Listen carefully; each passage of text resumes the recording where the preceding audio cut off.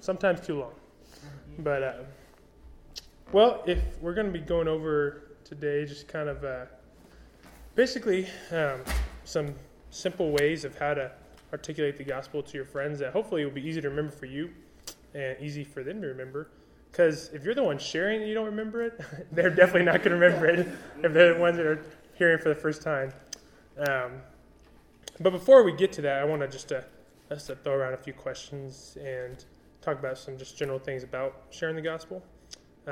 So why don't I just open us up in prayer real quick, and then we'll dive in. So, God, just thanks for the opportunity to be up here at Hume Lake and just to be able to experience time away from studies and normal everyday life stuff, and get to have our meals made for us, and be able to hear from people that have really walked with you for a long time and are really putting into practice the things that you've been teaching in their lives. And I pray, God, that you continue to keep us safe, give us rest, and have attentive minds and hearts the rest of the week, and that really people would just be really refreshed by the end of the week, ready to go back into everyday lives on their college campuses to be ambassadors for you. In your name I pray. Amen. So when you guys think of the gospel, that is a very potent marker. I'm going to keep that close for a little while. When you guys think of the gospel, what are some things that come to your mind? Phrases, words. You don't have to tell me the whole gospel. But yeah.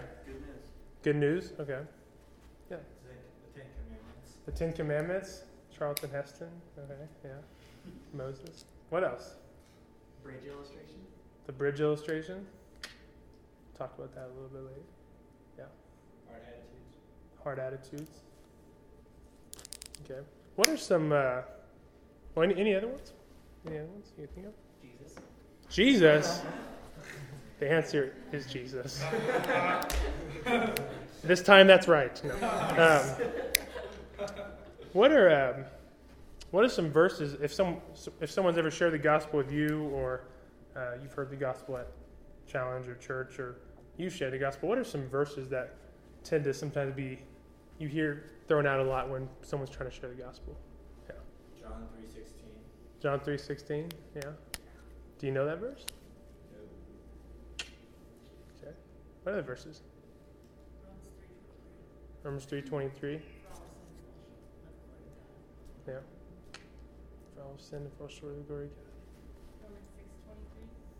Romans 6:23.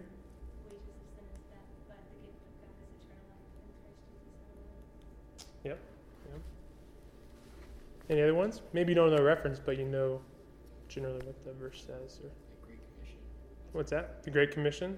Yeah. That's true. Romans 5:8. Romans. The Roman road. Anything in Romans, you'll probably get to somewhere in the gospel, hopefully. That's true.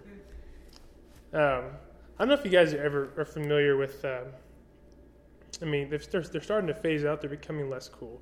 But the idea of just tracks, there's tons of different tracks. And basically what track is, you usually will have some really cheesy drawings in there that are very outdated because no one's, made any new copies in a while and stuff. They probably printed like way too much the first time, and then we don't have the money to print new again, so we'll just stick with these. But and there's usually tons of verses per page, just kind of associated. And I would read those sometimes and go over them. There's a lot of verses in there, and I was just like, man, like this is kind of overwhelming. Like I need a semester just to get this down, and then I can actually begin to share with my friends. And even then, I have to it's gonna be difficult. And so, I finally just decided one day I was okay. There's a lot of verses in the Bible that you could tell the gospel with. Because the whole Bible is all one story, one big story moving together and stuff. And so I've heard one person they share the gospel with this track and think, those are the verses, that's great. And then I hear someone else share one, maybe some of the same verses, but a different way. And I'm like, that's the one. Wait a second. No, wait. No. And then I'd go back and forth and it'd be so frustrating. So I was like, okay, which one is it? I thought I had the one, and finally I decided, okay, you know what? I need to figure out just a handful of verses that for myself make sense and I could clearly articulate the gospel to myself on a regular basis. I could recite the gospel to myself and just rehearse it over and over and over in my mind. And one of the things I'd encourage you guys to do I'll tell you some of the ones that I've used, and you're welcome to use these. You're welcome to take them or use totally different ones or use some of these and stuff. But figure out just a handful of verses, maybe anywhere from 3 to 6, 3 to 7 verses, just and memorize those. Commit those to memory, and just continue to preach the gospel to yourself on a regular basis, to recite it, because one of the things is when you do that, when you're in the middle of sharing with someone, sometimes I don't know if it's the enemy or if it's just our own, like, we're nervous, and so we just kind of have this brain fart in our mind, but like sometimes we get we're a Christian, and yet we get the basic thoughts of the gospel just jumbled in our mind, and we're like, wait, was it Jesus that died for us? Who was that guy? And and we're just like, and did he actually rise from? Okay, yeah, and we get all confused, and then if they start throwing questions, if they ask us questions, just not even in an accusatory way, but just, can you clarify that? We're like, oh my gosh, like, don't ask me to point out a verse and where that is, just believe it's in there, and it can be really really scary and stuff. And so for me, I just decided, you know what, so that I can have some clarity in my mind, and then I can be sure that I know what I know. I want to take some of the things that have always been ideas that have been thrown out to me and figure out what are some verses that I can hold on to, that this is true, this is what God's word says, and I can be assured of that. And another thing it does is it really allows you to kind of pick up talking about the gospel from any point of view. You don't have to start, don't interrupt me right now. Let me just start from the beginning and go to the end. Don't ask any clarifying question in the middle. You might get me confused, but you can kind of pick up anywhere, if you know it well enough. I mean, do any of you guys have favorite movies that you like, that are kind of your go-to movies if you're gonna have some free time? What are some of your favorite movies? Hot Rod. All right. Yeah. V for Vendetta. I saw that one. That's pretty kind of like 1984-ish, a little bit, the whole story there. Yeah. Any other ones? Nacho Libre. Yeah. 9? I haven't seen that one. Now, some of your movies that are just your favorites, would it be fair to say you probably could quote a handful of the lines from your favorite movies? Yeah. And not only that, but if you were to walk in on someone watching that in their room, no matter what scene it was, you could be like, I know what the movie this is. I know where you're at in the movie. I know what just happened right before and what's about to happen. It's probably pretty accurate to say. For me, actually, I have a lot of movies that are like that, because I wasted a lot of memory growing up memorizing movie lines. Wish I could take some of that back. But Princess Bride is probably one of those for me like that. Now, don't knock it until you've seen it, but it's amazing. And it sounds girly at first, but it's actually pretty epic. Honestly, I could, sadly enough, that and The Sandlot, I probably could quote every line from the opening credits to the end. And I have at some point, and I've gotten in trouble for some of those, actually, because some lines you don't want to repeat.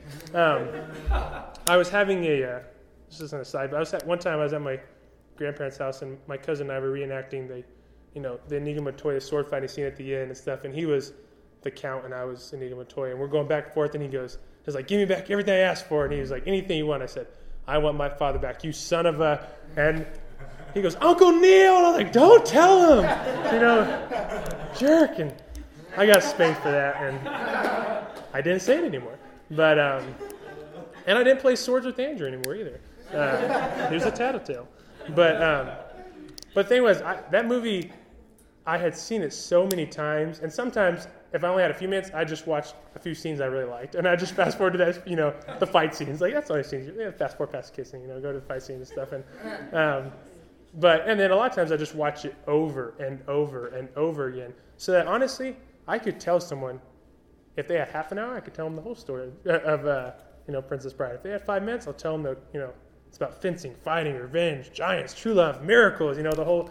There you go. That's what the movie's about right there. And but because I'd seen it over and over, and that's how we want to be with the gospel. We want to know it so well to ourselves that we could approach it from different angles.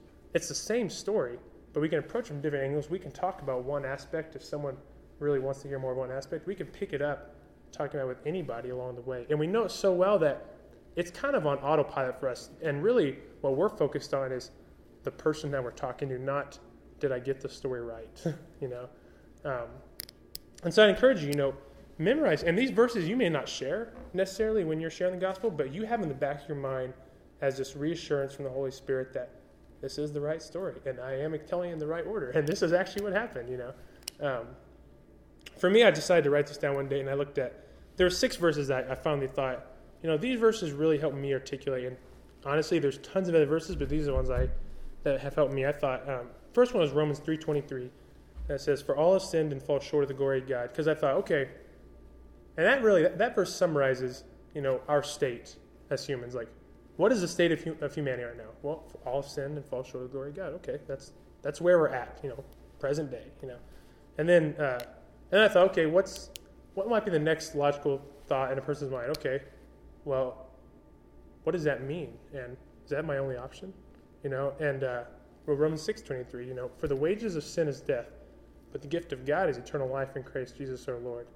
See, we've all sinned and fallen short of the glory of God, and that means that we've earned death. That's what we've earned. But there's a second option. The gift of God is eternal life in Christ Jesus our Lord. We have the option to not choose what we've earned by God's grace. And, then someone might begin to think, or in my mind, I was thinking, what's the next thought? Someone might think, well, why is that? Why would God allow that to be another option? Well, John 3:16, for God so loved the world that he gave his one and only Son, that whoever believes in him shall not perish, but have eternal life. And so someone's saying, okay, so mankind, we're sinners. We've fallen short of the glory of God. We deserve death, but God gives us the option of eternal life through his Son. And why does he do that? He does it because he loves us. Well, okay, so what does this mean to accept Jesus, to have a relationship? And how do you even do that? Well, Romans 10:9 was another verse to memorize for that. It says that if you confess with your mouth that Jesus is Lord and believe in your heart that God raised him from the dead, you will be saved. Very, just one line right there. You confess your mouth that he's Lord, that he's going to be the boss of your life. He gets to call the shots, and believe in your heart that God raised him from the dead, meaning he actually did defeat death. He is the most powerful one, and therefore he has the ability to be your Savior. If you decide, yeah, that's true, and I'm going to make him boss of my life, says at that point you're saved. That's what that means. And so, and honestly, you read something like that and you think, that seems like a pretty simple answer for a big problem. You're like, are you sure there's nothing else I need to do? Maybe there's some things I need to make sure, I have to go to church, or I have to say my Hail Marys if I come from a Catholic background, or I have to do certain things give to the poor, or do some sort of, service project or something like that. And you think, well, no, that's when you go to Ephesians 2:8 and 9. Just that letting them know that really there's no works that's going to be a part of this. That's going to be enough. It says, for it is by grace you have been saved through faith. And this is not from yourselves, it is a gift of God, not by works, so that no one can boast. And so you tell me, guys, you know what?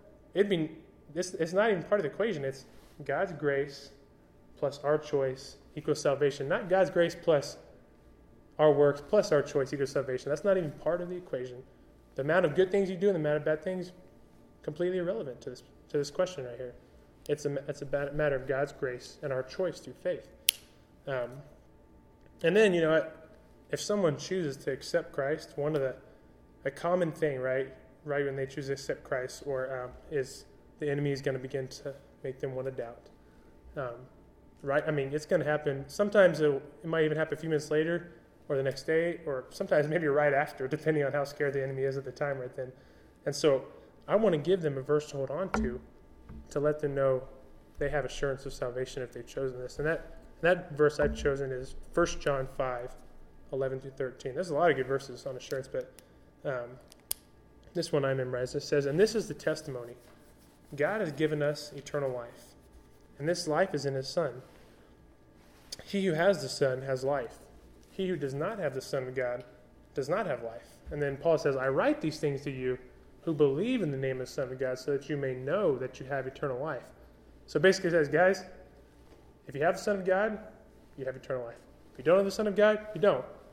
That's simple. There's one or another. Did you accept Jesus or did you not? Because if you did, you can know that you have eternal life.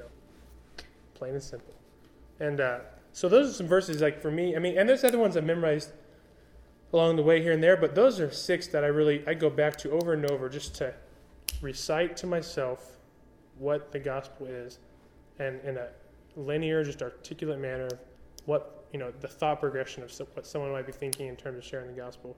And that way, if I know that, I don't get really, just befuddled of where I'm at, in sharing with someone. So I encourage you, along with just some of these ways of sharing that we're going to talk about, I would encourage you to memorize a few verses on that. One of the things, before we get into some of the different ways of sharing, when you're sharing with anybody, or really just as you're going about life, it's important to really know what our role is versus what God's role is in a situation. Because if you don't, you can get really frustrated, and you can put a lot more pressure on yourself than you realize needs to be there. And then you end up focusing on something that's not even in your sphere of influence, and you probably end up leaving out things that are. So our role is 3 things. Our role is to love people, to pray for people, and to share with people. They all end in people. So there you go. To love people, to pray for people, and to share with people. It's God's role to convict people, to draw people to himself, and to change people. It's his role to convict people, to draw people to himself, and to change people. See, a lot of times, we think it's our role to make people feel guilty that they don't know God, or feel guilty that they don't want to follow God. And so we lay on the guilt trips really hardcore, and we feel bad kind of doing it, and they hate us for doing it, but we're like, God, it's just part of my role as a Christian. I have to do it. No, that's really not. That's God's role. God's the one that's going to convict them of sin. You can't get that deep inside of their soul to do that. The only place as deep as you can get is under their skin, which is not somewhere you want to be, And so leave that to God. And in drawing people to himself, it can be very easy just to have this weight on you like, they're not going to become a Christian, if it's not for me. Memorize John 6:44. It's God who's going to draw them to Jesus, not you. And changing people. We can give people thoughts and ideas and help them try to see things from a different perspective, but ultimately they have to decide if they want to change. I'm probably going to butcher this little phrase, but I'm trying to remember how it goes. But my dad and other people have said this before, but it says a person convinced against his will is still of the same opinion still. You can try to push someone in a corner and make them agree with you, but at the end of the day, they're going to revert back to the same old thing once they get out of your company, or once they leave college or something like that. So only God's going to be able to change them. But we do have a role in people's lives. We can actually, God has given us the influence, like Strap talked about. We have the influence to really love people and to really show them that we care through just meeting practical needs, through being there for them, through listening to them, through helping them with things going on in their lives, to praying for them. God has, in his, power, I don't know how it all works, but he's still completely in control, yet we can still change things through prayers. It's a weird thing how that balances together, but we actually can change the trajectory of some things in people's lives when we pray. And God has given us mouths, he's given us brains, and he's given us his word, so we actually can learn it. And he's given us experiences and lives of our own testimonies, that we can share that with other people. We can share why our life is better because of Jesus and what that means to actually have a relationship with Jesus. God's given us that gift, and he's commanded us to do it, actually. It's not even just a privilege, but it's also a command. So we don't want to get confused on that when we're talking to someone. And I think if you really continue to go through daily situations and people you're interacting with, knowing your role and God's role, it's so much more freeing, because you actually can make strides in things that you actually have control over. And you can leave the other stuff to God and not worry about it, And then before we go into a couple other things before we go into sharing some, there's two extremes you really want to avoid in sharing the gospel.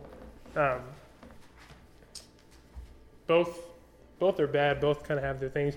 And the two things is two names for categories of people, I suppose. One you might call the avoiders, and the other you might call the exploders. You probably know what I'm going to talk about in a second, but I'll elaborate some more.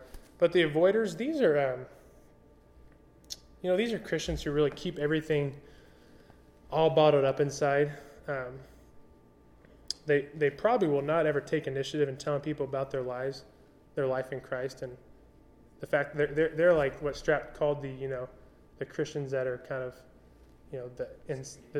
secret agents. They're not going to tell people. I mean, and even if someone was to come to them and say, and just God put one right in their lap and someone comes to them and says, hey, so tell me why Christ has made a difference in your life. How can I become a Christian? I mean, the avoiders, because they're so insecure and because they're so focused on, I might get rejected or I might say the wrong thing or, what are they going to think of me? They're going to just collapse and and just not say anything because they're just so afraid that, what people might think of them. And really, when you think about it, it's a self-centered, insecure, just they have not settled what their identity is and who gives them value, who assigns them value. They're still trying to get value from other people, and they're scared. And I think, that just kind of frees them up, and it's really sad. But there's a lot of people that are in that category that will just never open their mouths when it comes to sharing what Christ has done in their life. But on the other end of the spectrum, you also don't want to be an exploder. And these people, I feel for these people more because I am one of them. So I feel for myself more, I suppose. But I'm selfish. But, these people are, they can kind of be on the other extreme where their motto is share with anything that moves. It may have a soul. And usually these people, I mean, a lot of times I think they do have good motives. I think they just, they realize people need Christ, and they realize that, that really is what's going to be best for these people's lives long term. But the problem is, in an effort to share Christ with everything that moves, they sometimes can treat people like projects, and sometimes they don't take the time to actually get to know this person relationally, to take the time to actually listen to what this person says. They're just counting the minutes when this person's going to stop talking so they can unload the entire gospel. Start to finish, Genesis to Revelation. You will know everything there is to know about becoming a Christian by the end of this conversation. And it's like, don't care what you have the rest of your day. I'm going to tell you the entire thing right here, right now. And, exactly like what Strapp talked about, the idea of, hey, one potato chip, maybe in a handful is pretty good, but an entire bag, it's a recipe for an upset stomach. It's like sometimes too much of anything is just not a good thing. It'll overwhelm somebody, and they'll get that glazed look on their face, where they're just like, falling asleep or staring off into space or checking their watch every 5 minutes. It's like, is your watch broken? Why do they keep looking down at it? So you want to really be careful because what you're going to do, it's going to be really hard to demonstrate the love of Christ when you're an exploder because it's going to look like you just have an agenda. You really don't care about the little problems in their life. I mean, and for you, the answer is always Jesus. And the answer is just, I don't care what's going on at home. I don't care if you have tough things going on. Jesus, just accept Jesus. And whether or not that may be the right answer, which I think it is the right answer. I think, yes, their life would be better if they had a relationship with Jesus. They need to know that you care about them as a person and that you're not just trying to get this exciting burden story off your chest and share with them. And really, I think for both of these, the avoiders and the exploders, really the key is to really just let the Holy Spirit guide you in conversation. When we say a challenge, we tell people, to pay attention and to keep in step. Pay attention to the Holy Spirit opening up doors and look for those doors. Don't, you can actually initiate doors. You don't have to just wait for a door to be wide open and someone to kick you through the door. I mean, you can actually look for the door, and pray for opportunities for doors to be created. And then, as the Holy Spirit leads, step through those and look for opportunities to share. And then when they're there, seize those opportunities. In general, I would say when it comes to sharing, less is more. If you're going to err on the side of sharing less, because then you give them the opportunity to be curious and ask questions. If you share with them everything you know and just a few things you only suspect, they're going to be like, gosh, remind myself never to engage in a conversation with them again about anything spiritual, because I will have to allot the rest of my afternoon, But if you just share with them little bits here and there, man, they're going to, and if they really want to know more, then they'll ask you, hey, so when you said this, what exactly did that mean? And they'll more and more. But a lot of times we overshare because we're afraid they don't want to hear it, but we're going to make them hear anyway, And I think, well, if they don't want to hear, then stop talking, Let them hear as much as they want to hear. And if they want to hear more, they'll ask, And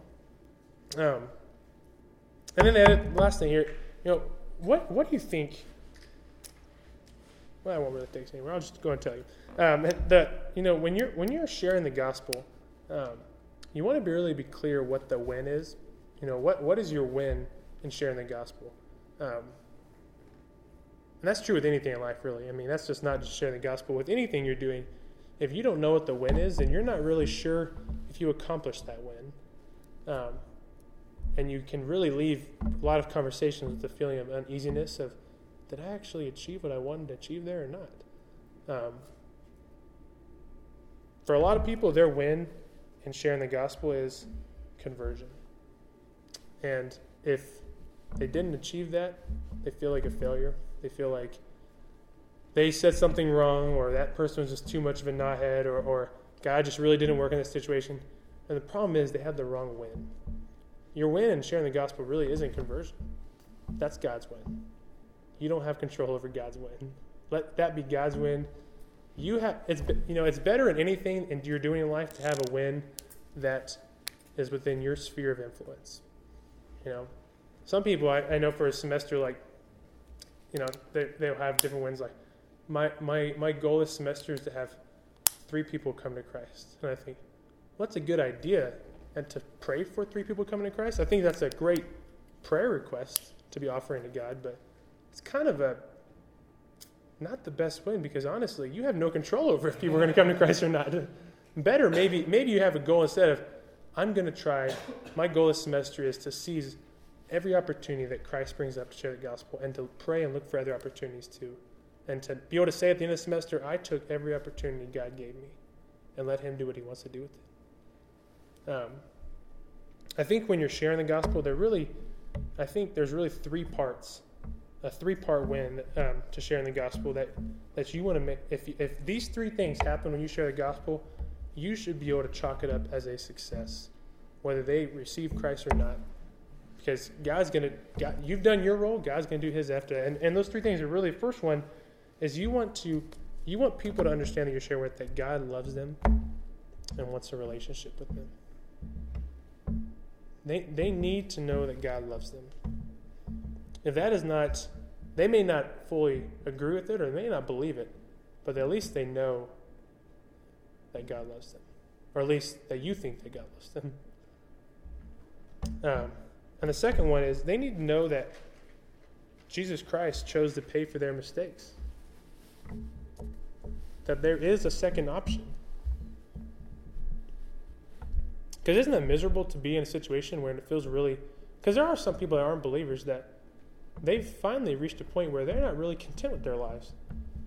But they just don't think there's any other way. They just think, well, that's just how it is. Like in the story of the prodigal son, I think the thing that was, I was reading that the other day, I thought, it may have taken him, I think one of the things that was really encouraging for him and what helped him come to his senses, he realized finally, there's another option. I don't have to do this the rest of my life. I could go back to my father,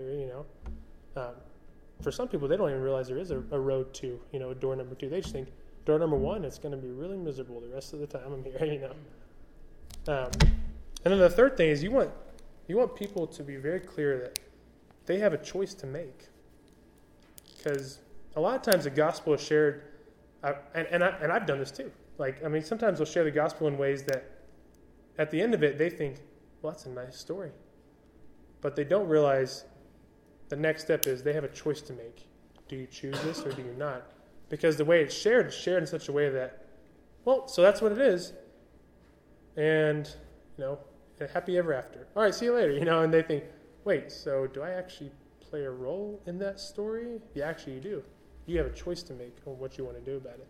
So that God loves them, that Christ chose to pay for their mistakes, and they have a choice. That really, if you've articulated that to someone, whether they believe it or not, in sharing the gospel, I really think you can chalk that up as, that was a win in terms of sharing that. And then one maybe, on top of that too, just that and I didn't write this as one of them, but just that they know that you love them too.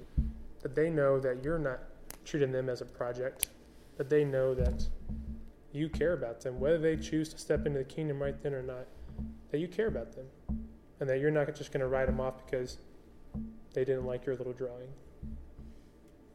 Most of my drawings are terrible anyway, so if anyone is impressed by them, I'm amazed. So I'm like, hey.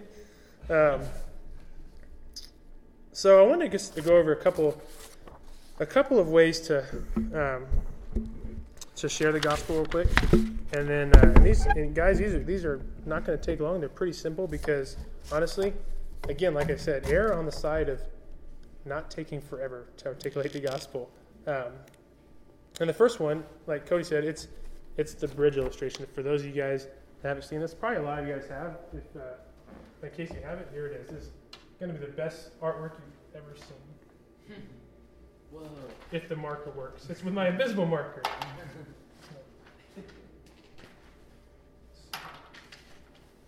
And the main thing is, you draw a bridge here, and there's a chasm in the middle. On one side, you have God. On the other side, you have you, boy or girl, whoever you're talking to. In the middle of the chasm, you have mistakes. Some people put sin there, but honestly, you could put sin there if you want, but I feel like you just have to define it more, because a lot of people are like, sin? Wait, what does all that mean? But mistakes, everybody knows what that is. Oh yeah, I'm not perfect. I don't feel like often, no, some people will take a lot longer to explain that, but for most people I've talked to, I don't really have to convince them that they are not perfect. I've never met anyone yet that's thought, no, I pretty much got it all right, and so, but really, one of the things you explain as you draw this, you say, you know what? There's a chasm between us and God from our mistakes, and that are, just like in human relationships, when trust is violated, when things are done wrong from one person to another, there's a chasm in between people because of the mistakes that have been made. So the question really is, how do we get back into a relationship with Him? How do we bridge this gap? Now, a lot of people over history have tried just different human effort things, and as you look at the Bible, that doesn't work. They can try, ethics, philosophy, being good, doing all these good things, but the fact of the matter is, the relationship, there's still a lack of trust and there's a separation. And really, and then you can abide and just say, you know what? By faith, through what Christ has done for you on the cross, really, the only person that can really bridge this gap is Jesus. And what He did for you on the cross. And tell Him, you know what? He actually really can reconcile your relationship to God. And if you will choose to walk across this bridge through what Jesus has done for you, you can actually be restored to a relationship with God. Is that something you like to do? And there you go. You share the gospel with someone, Now, people may have some clarifying question on that. Great. Better that than, dear God, when is this over? And so you just share with them, okay, the simplest way, and the main parts, remember, is that God is on one side, humans on the other. There is a chasm of mistakes that separates us. And that only bridge is Jesus Christ. Very easy to write down on a piece of paper. You don't have to be an amazing artist to actually do it. So that's one you can just share people. they can be coming from a lot of different places in life, and that'll make sense to them, I think, as you share with them. These next couple ones can be even a little more. There's two more that can be a little more specific for people that are in different situations. This one I call the morality ladder. Some of you guys have probably seen this before, but this is a really great one for people who think, they maybe believe there is God, but they just don't really think they need God. I mean, honestly, they're not perfect people, but they're not terrible people either. I mean, they're pretty moral, pretty ethical, pretty good guys. I mean, never done anything too bad, never killed anybody or gone to jail or something like that. So I think I got this on my own. And so what you might do with someone like that is you may draw and say, okay, well, what if there was a ladder, and at the top of that ladder is God, and we'll call God, perfectly moral, perfectly right, just everything is, exact with him. He's perfect, perfectly just. And at the very bottom of the ladder, you have, serial killers, and you have rapists, and you have, child abductors, and you have, dictators, and, people that commit genocide, and all that stuff at the bottom. I mean, the whole spectrum between there. And then you ask them, you say, if this is perfectly moral up here, and this is just the scum of the earth down here, where would you put yourself on that spectrum? And say, okay, now before you do though, who do you think is the most moral person in all of history? Ask them that. And a lot of people, they might throw a different answer. Some people might throw out maybe Mother Teresa. Maybe she's the most moral person. I mean, she's pretty, give all of her riches, went to India, chose to do the whole serving the poor thing. Probably Mother Teresa. So yeah, probably pretty good. Okay, so you put, and it may be other people, but whoever it is, you put their initials on it and say, yeah, I would agree, she may be one of the most moral people, but you put her a little down here away from underneath, and you say, okay, well, who do you think the most moral, person in our day, in America is, the most moral American? And, people may throw out different answers, different religious people they may know, or some people may throw out, Billy Graham or something like that, maybe Billy Graham or, I don't know, Rick Warren or something like that, Purpose-Driven Life, sure, that guy. And so, whoever it is, maybe it's Rick Warren, okay. Well, maybe put, Rick Warren down here. They'll just throw out somebody and say, okay. And then put yourself in there and say, you know what? No, I'm not even going to try to put myself up in the company of Mother Teresa. Or definitely not Rick Warren. Out of respect, I'm probably going to give myself a nice big gap here between the two of them and put, Jeremy Walker and stuff. And then say, okay, now where would you put yourself on that? And now most of them are probably not going to go, well, above here, they may put themselves above you. If they do, don't get offended at that. But okay, fine, but maybe they'll put themselves somewhere right there, somewhere draw next where their name is. So say, and then you say, okay, now Mother Teresa, she was a pretty moral person, but she had a gap between her and God, and she actually was a Christian, and she decided, in her life that she did have a gap between her and God, and the only person that was going to bridge that gap was Jesus Christ through what he did on the cross. And Rick Warren, as solid of a guy as he was, he knew that he had a gap. And he was a Christian too, and he decided, the only thing that's going to bridge my gap between me and God is what Jesus Christ did on the cross. And you could say for yourself, now for me, I definitely am quite a ways down for both of them, but I have a plan too for actually how I'm going to bridge the gap. I've decided, you know what? My plan is what Jesus Christ did on the cross for me as well. That's what's bridging my gap. And now if they mention people here that aren't believers, what you can just say for that is, you know what? They were really moral people, but they didn't have a plan for bridging that gap between them and God. And for me down here, I would probably be considered in the world's eyes a lot less moral than these two people, but I did have a plan. And that was Jesus Christ. And so then you say to them, now, friend, you have a gap. Now, you're not a terrible person. You're not an axe murderer or a serial killer or a rapist or some dictator, some of that, but you have a gap. Like, what's your plan for bridging that gap? And ask them that, let them tell you. And then tell them, and then one of the things you tell them after is if they're like, well, I have no idea, then you say, well, you know what? Jesus Christ actually has a plan for how you can bridge that gap between you and God. Are you interested? And then just tell them. So that's another way you can do it. And that's the morality ladder. And then this last one, this honestly is probably the easiest one. If you can't remember this, I can't help you. It's this one is really good in several scenarios. This is a really good one you can do with people if you don't have much time. If you just have a few minutes, maybe you're on an airplane or you're going somewhere quickly, or this is also a good one to do if someone is looking at a lot of different religions and figuring out, okay, how do these look different? Are they all the same thing and they're just kind of saying it in a different way, or what?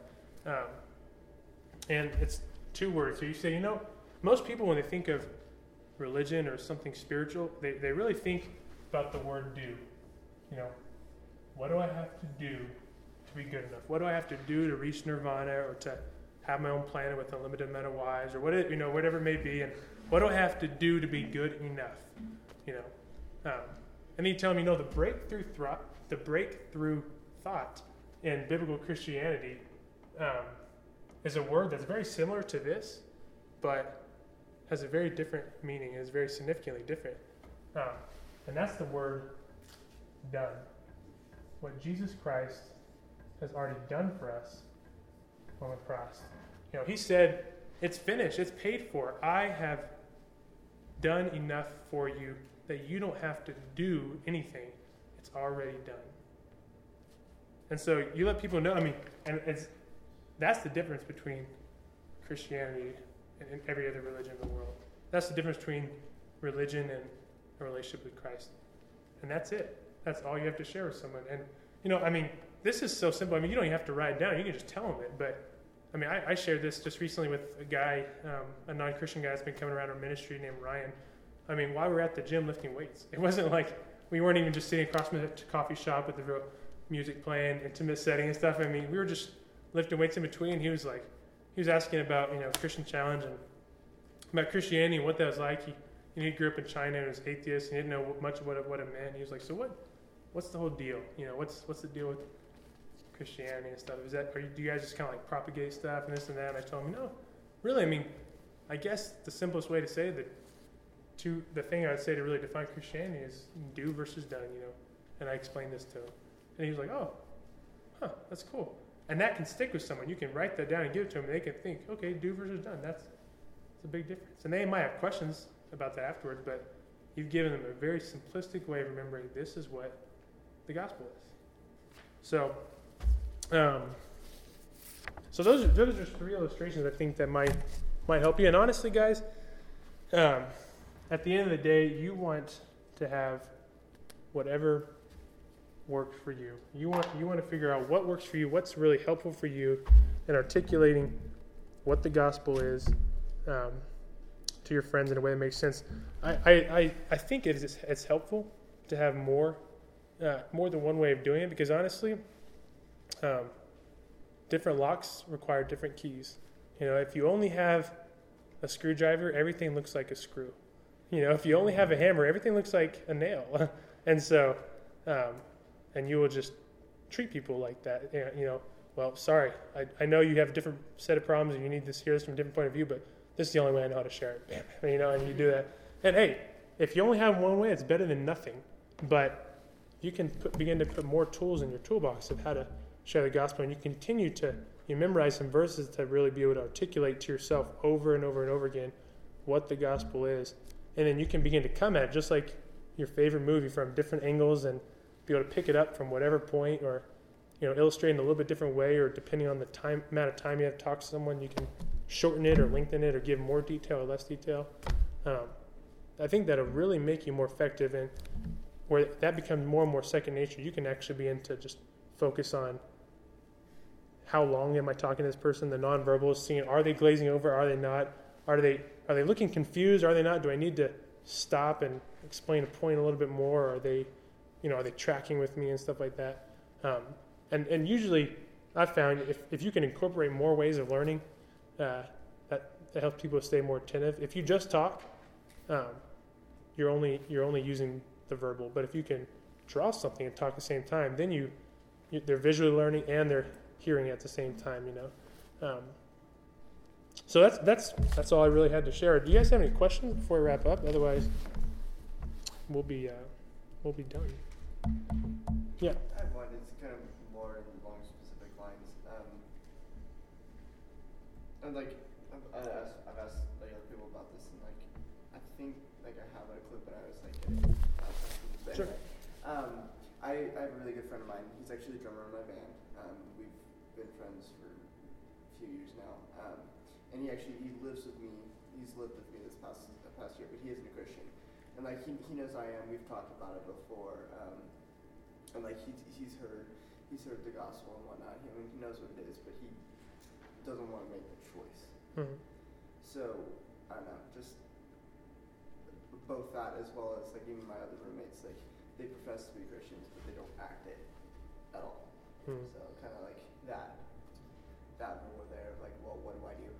Mm-hmm. So I mean, there's the obvious answer, continuous prayer, but I don't know if you had any practical or anything else. Yeah, and the tough thing is he's getting a mixed message because he's got your other roommates that are saying he's a Christian. They're Christians and they're not acting like it. So he's thinking, their life isn't any different than mine. What's the draw here? I think, one of the other really powerful things that you have too is just your own testimony in your own life. And part of that's going to be through words. Part of it's just going to be through your actions. I think, at the end of the day, the whole point of a testimony is you're helping explain to someone why your life is better with Christ than without. Why your life is better as a result of knowing Him than it would have been otherwise. And if that question is seared in your mind and you can answer that question well to someone, you've shared your testimony and you've shared your life story and stuff. And I think, for me, when I've had guys that I've shared before, like you said, one of it is just continuing to keep praying for them, continuing to do that, and continue to get them around. Look for opportunities to get him around other guys that are really walking with God, that are Christians, because sometimes people, need to hear it from different people other than just you. They need to see that, especially if you're your roommate too. They need to hear it from other people. And for him, I know some people that they can see someone that's a Christian. They think, well, I can't see myself being a Christian and being like that. But then they meet another Christian who is a lot more like they are in terms of personality, but their life's different and they're walking with God. And they think, well, that doesn't look like too far of a stretch. I could do that. Hey, what's that guy got? Same thing you've got. You're just different, just different personality and stuff and different. And so let them see you're not the only weird one, that there's other weird people out there and stuff. And I think when they begin to see it, sometimes that unlocks some things as they begin to get around other guys and they think, this isn't just something Jonathan does. This is something that's actually important to other people too, And I think, another good thing is don't be afraid to kind of debrief your thoughts with him from time to time, talk to him about, man, I'm going through a really tough time with this situation right here.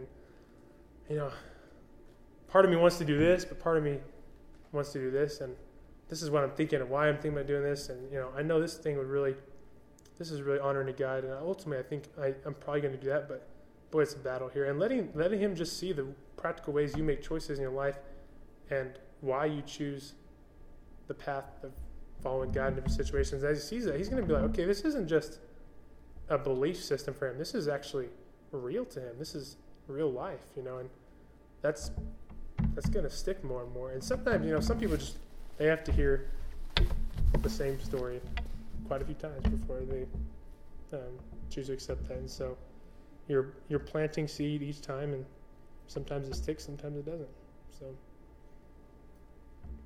So any other thing before we wrap up, guys? Any other questions? No? Oh, yeah. When you bring in the verses, like you said, to have some verses that you've memorized and that's memorized the gospel, like when do you bring in those verses? For me, like, if I'm talking to someone and they ask, well, where is that in the Bible? You know, then I might point them to that and stuff. But,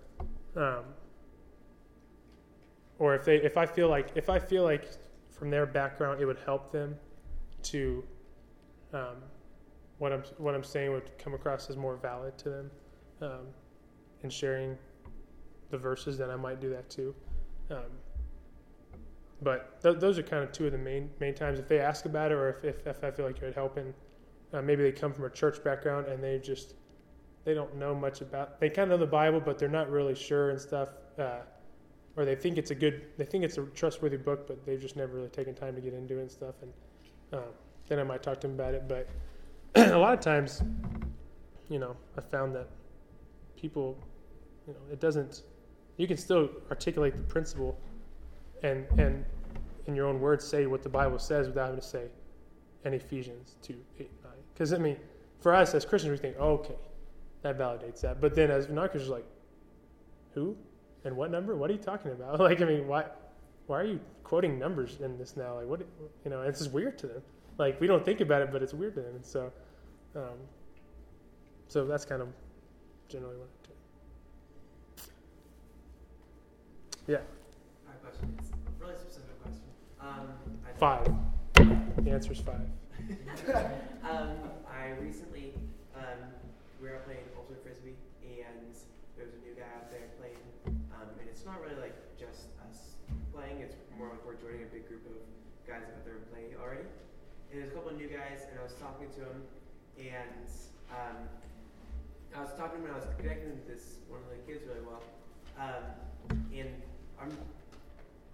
I've never had a problem being an exploder ever in my life, not even close. I've always been an extreme avoider. But I was talking to him, and I just kept on being like, when you like share the gospel right then, or just like say, and I'm a Christian, you should come to church with me, you know? And I was like, I had all these like weird thoughts going through my head. I was like, that's weird, like don't say that. Like, hey, yeah, like cool, you're from Chico too. Do you want to go to? Hey, Christian starts with a C. Hey, just come to Christian Challenge. Exactly.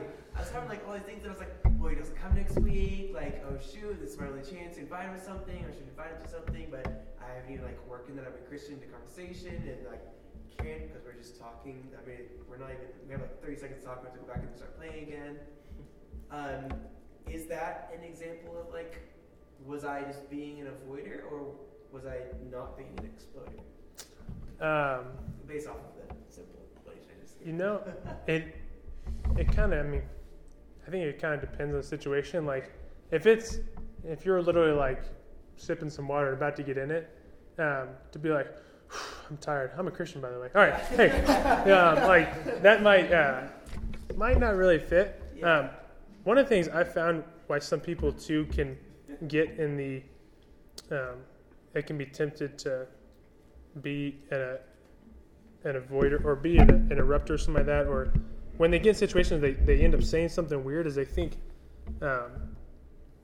sometimes they're jumping to the wrong conclusion about what needs to be the next step.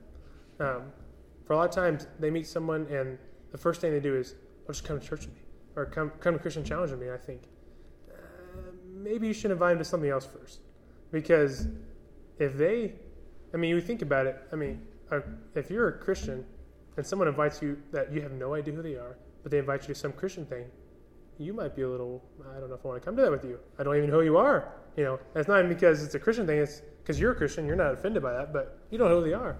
But then compound that with, I don't know who you are, and I'm not even a Christian. Double weird, you know. And so, so one of the things I've told guys is not to be embarrassed of church or be embarrassed of Christian Challenge, not at all. And you could tell them, hey, that's part of what I do during my week, you know. But invite them to do something fun. Build some time and some relationship with them, and things that are on their turf or on things that are on neutral turf, whether it is playing sports or studying together or going to get lunch or something like that, where they clock in some hours with you, and maybe even invite some of the guys around Challenge to do that. And so they meet some guys. So later on, when you're like, hey, later, we're doing this thing on Tuesday night, and hey, so and so that you met and so and so that you met, they're gonna be there too. You want to come? And then it's like that's a lot more casual. Oh, maybe I will come because I'm not just moving into a room of complete strangers here at this point. So I think that'd be something, something good to do. If you have trouble getting to know people quickly in conversation, and you just kind of have a blank stare in your face a lot of times, a good acronym to remember is FOUR, for family, occupation, or if you're in college, major, upbringing, and religion. And there's tons of questions that you could ask someone under the heading of those 4 letters. And within one conversation, 2 conversations, I can know a person pretty well by just asking them questions in that. And then you get them talking about themselves rather than you just talking about yourself all the time. And usually in a conversation like that, most people are going to say, yeah, such and such, such. What about you? What about your family and stuff? Or what do you do during the week? And what's part of your schedule and stuff? And then you go, well, I got class on Monday, Wednesday, Friday. And then on Tuesday night, I do this thing with, Christian Challenge and stuff like that. And it's a natural way to just share, like, it's what I do. And it's not like, waiting for that conversation. Like, when is he going to bring up the religious topic, and stuff. It's just the natural flow of the stuff. So, so figuring out ways just to bring that up. But yeah, I don't know. I think probably the way you handle it is probably fine. I think that might have been weird just to throw it out there and stuff. But if opportunities do come up, take them. Because like Strap said, there are expiration dates on opportunities. Now God, because He's gracious, He'll bring Him new opportunities sometimes, but sometimes He won't for certain people. So seize them when they're there. Well, I want to keep my promise that you guys will be the first in line for dinner, so I'm going to wrap us up. Let me pray for us, and then we'll be done. God, I thank you just for the simplicity and the clearness of your gospel. Sometimes we way overcomplicate it, God. It is a mystery that none of us could have thought of intuitively, but it is also a very simple story. And I pray, God, that we would know it well enough at a mind level and a heart level that we can clearly articulate it to ourselves and to our friends and family around us. And God, would you help us to really be sensitive to the Holy Spirit leading in our lives, to really be paying attention to the Holy Spirit guiding us and to keep in step with Him. And God, when opportunities come up to point to you or to share just a nugget of truth about something from the Bible, or maybe just share the whole gospel. Maybe it's not always share the gospel. Maybe it's just sharing a small tidbit about our lives and how you've worked in it. Would we be wise to know what to say in different opportunities and situations? And I pray for the courage and the boldness to see those opportunities and trust you with the results, knowing what our role is and know what your role is, God. It's your name I pray.